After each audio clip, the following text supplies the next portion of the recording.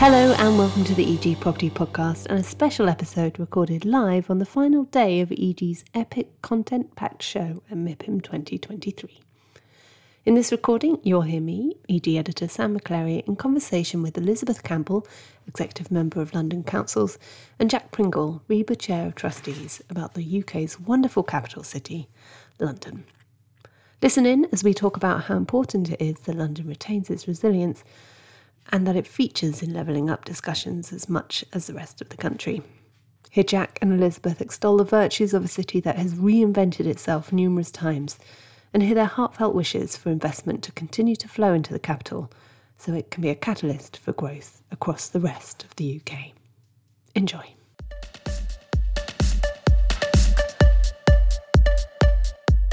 Good afternoon, everyone. My name's Sam McClary, I'm the editor of EG, and welcome to our final session of the day. We saved the best for last, clearly. So we're just going to have a relaxed half an hour chat about... We've talked about lots of cities over the last few days here in the EG Pavilion, and right now we're going home to London. And we're going to talk about sort of economic recovery in London and what we need to do, I suppose, to make sure that we continue to invest and help London grow and be the brilliant city that it is. And many of the conversations that we've had over the last few days, I've been told off if I try and compare London versus. It's not about London versus, it's about London and the incubator that London can be for the rest of our cities around the UK. But I should shut up and allow our two guests to introduce themselves. And as you do that, just give us a little bit about what London means to you, I suppose, to set the scene. So, Elizabeth, please do tell our audience all about yourself. Okay, so I'm the leader of Kensington and Chelsea Council, and I'm also the executive member on London Councils for Opportunity London and for our economy and culture and business. And I'd say I represent lots of Londoners because I wasn't born in the UK. I came here when I was 25. My company hadn't wanted me to open an office here. So, like many Londoners, I've came to make my fortune. Were they paved with gold? The streets? That is one of those myths. And that's what we're always trying to dispel, the myths that the government has about us, that we're all, we have golden streets. Because we have 8 out of the 10 most deprived areas in London. So when you talk about levelling up, we always want to say, well, we need levelling up too within London. Absolutely. Thank you. Jack. Well, thank you. I'm Jack Pringle. I'm currently chair of the RIBA board, the Institute of Architects, and 15 years ago I was also president, so I've had a lot of involvement with that.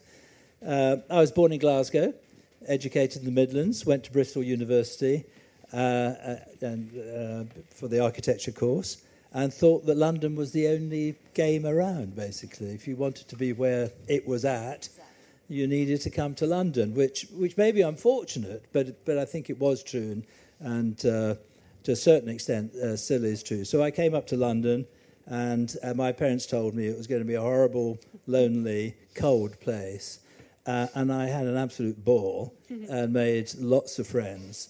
And this was a time when the IRA was bombing London, and there weren't many decent restaurants here. And I still loved it. And it's only got better decade by decade after that. And I started a practice, built it up, and sold it to one of the biggest architects in the world, Well done. Perkins and Will, which I ran in Europe and the Middle East for a while, and then resigned. And nearly 2 years ago, started a new studio with my 2 eldest daughters. So it's a family business, which is quite unusual. So I'm the oldest startup in town. I like it, and daughters rather than and sons, which you get a gold star from me. They order me around mercilessly. There's no filter. I would love to be a fly on the wall. Let's go back to Elizabeth, your point actually, and I was being facetious talking about streets paved with gold, but actually you're absolutely right that London is a place of deprivation as well, and we can't ignore it in those levelling up conversations, and there's there is real investment that needs to come into London, isn't there? Yeah, and we're really pleased that the Chancellor announced yesterday that there was lots of money in investment zones around the country. I mean, that's great, and good on Manchester, West Midlands, etc. But we need investment too, and that's part of the reason that actually I'm here at MIPIM this time with Opportunity London, because I think what we've realised is that whatever the flavour of government, there's probably not going to be much money coming to London authorities. So we've all got to get together, and we've said that actually cross-party we need to look for public-private partnerships. So I was interested listening to your last interviewee when he was saying public-public partnerships. I'd say absolutely across London. We're as a group of leaders, 32 boroughs, we're incredibly pragmatic, practical politicians who want the best for their residents. Mm. And the best means opportunities, it means jobs, it means infrastructure. And we are looking for partners to help us because we don't think the government probably will be doing so for some time. Mm-hmm. Sometimes you have to help yourselves. You have to help ourselves, absolutely. And that's fine, right? We're Londoners. That's what we're used to. We'll get there. Yeah. And what are some of those opportunities that we can talk to the private sector about to, make them not disregard London, I suppose, and think, oh, it's all right, Jack? Well, I think there is a great scope for public-private partnership. Not necessarily on project-by-project basis, but releasing opportunities.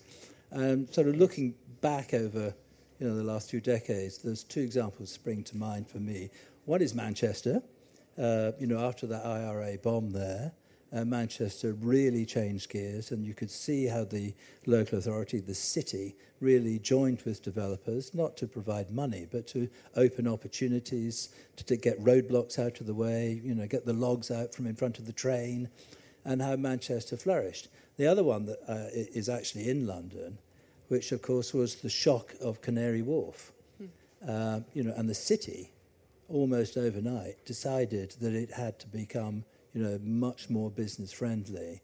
And nobody would think that now because the city has, over the last few decades, had a tremendous record of working with various communities, first of all the finance communities, but then others, to open the way. So I think that's what I see in the relationship between the state, whether it's central or local, and the private sector, which is to help identify the opportunities and to clear the way. And actually, if you think about Crossrail in London, that's a £19 billion project.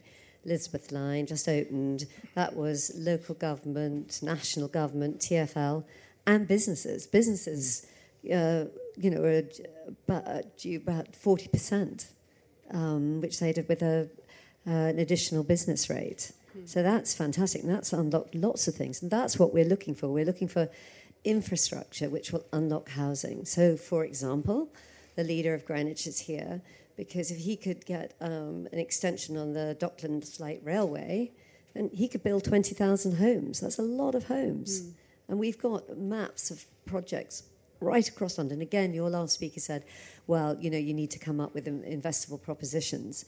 As London councils, we've got a map of maps of about 160 propositions that we'd like to see private investment into. So we are at that point where we're ready to go and we're united and we're looking for partnerships. And that's where this is a great platform, isn't it, to be able to showcase those. And you talked about at the beginning, probably not going to get the help that we really need from government, having to do it ourselves. What are some of the tools that I guess everyone in this room, everyone here at MIPIM, everyone back at home can offer up, I suppose, to help you get those messages out? We've got these maps. Come and have a look. Come and see what you can do to help us unlock the greatness that there can be in London. Yeah, I think, again, that's why we're here. It's about the promotion, isn't it? I mean, we've got we've got a London stand, and then next door we've got Paris. And I don't know about you. I mean, I love Paris. I lived in Paris. Two of my children were born in Paris. I'm not anti-French. Love the French. But, when you compare London to Paris, there is no comparison, right? there we are. We're a global city. We're the largest in Western Europe. We're the most diverse. And with that diversity comes huge advantages. Because you'll know this, in London, every time you're anywhere, everyone's come from all over the world. Everyone has these incredible heritages, and they're all there because they want to make the most of themselves and of London. And we have some innate advantages that everyone always, well, we all know about, but we may as well say all over again. You know, that we're a good time zone. Time zone's great. The English language. So again, I'm in the Paris Pavilion. It's fantastic for me because I can understand everything that's going on. But actually, it's easier if you speak English because it is the international language. You know, we're a tech city. We had 20 unicorns in 2020. That's incredible.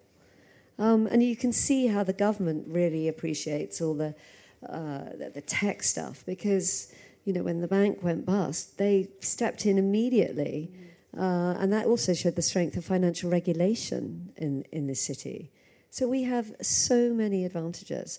And we have all the stuff that you were talking about, that kind of it's fun, 200 museums, lots of art galleries. No, I think one of the things that struck me is there's a symbiotic relationship between the culture that is London. Exactly. You know, the restaurants, the theatres, the opera, but also the schools, the university, etc. And you know, you look at London and say, well, it's already been amazingly resilient. You know, after the 80s and Big Bang, it became a banking town with all the service industries, the banking, etc. 2007, the banks went in the sin bin, and then suddenly it became a TMT town. You got people at Amazon coming in and taking hundreds of thousands of square feet, and then suddenly King's Cross kicks off with using, oh my God, a University of the Arts as the anchor tenant. I mean, genius. And so that attracts cultural bodies and also attracts Google, taking a lot of...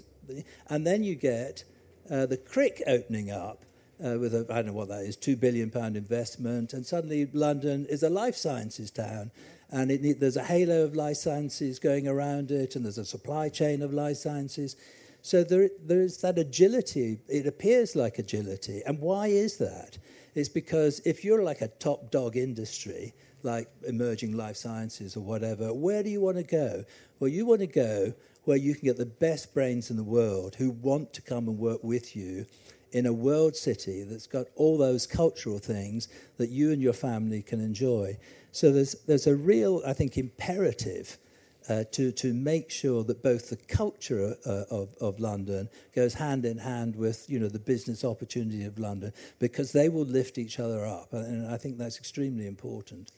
And are you genuinely concerned that we might upset that balance? We might take that resilience away, that culture away. I think there's some headwinds. Sorry, I'm probably stealing your slot there. But I think there's some headwinds. You know, Brexit has caught a headwind, and you know, not so much from my point of view in terms of trade barriers, but it's about attracting inward talent. You know, almost a third of my office were from Europe, and they were visa-free graduates and young architects who wanted to come to London to have a fabulous time and work on great projects. Now, you know, processing those visas is torturous, it's long, it's expensive, etc. So I think that's one big headwind for us. And of course, the other is post-COVID. The working from home culture has, you know, meant there's quite an interesting change in the balance of power between businesses and their staff. And staff are saying, no, we want to work at home on a Thursday and a Monday. And we go, well, hold on, half the office is going to be empty. What are we doing with all this real estate? You've got HSBC moving out of the tower and looking for half the space they had before. I've got clients who are subletting up to 40% of the space that they own.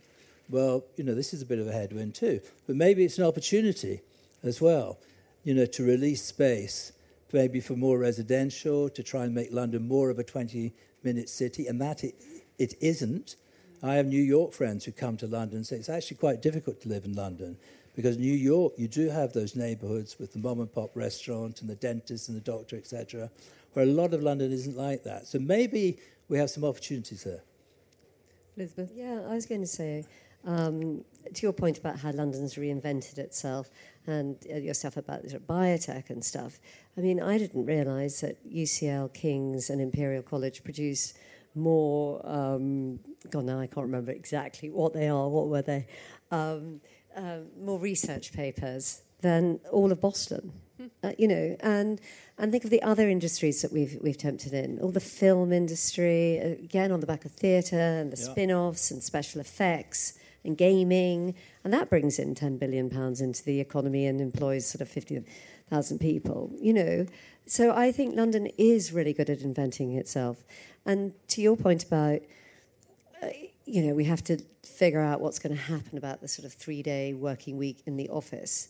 Sometimes that's advantages for some areas. I mean, for my borough, because we're on the border, we found that our footfall is up. Our footfall is up in Chelsea, in Knightsbridge, actually, so, if you compare it before COVID. And not only is it up, but people are spending more.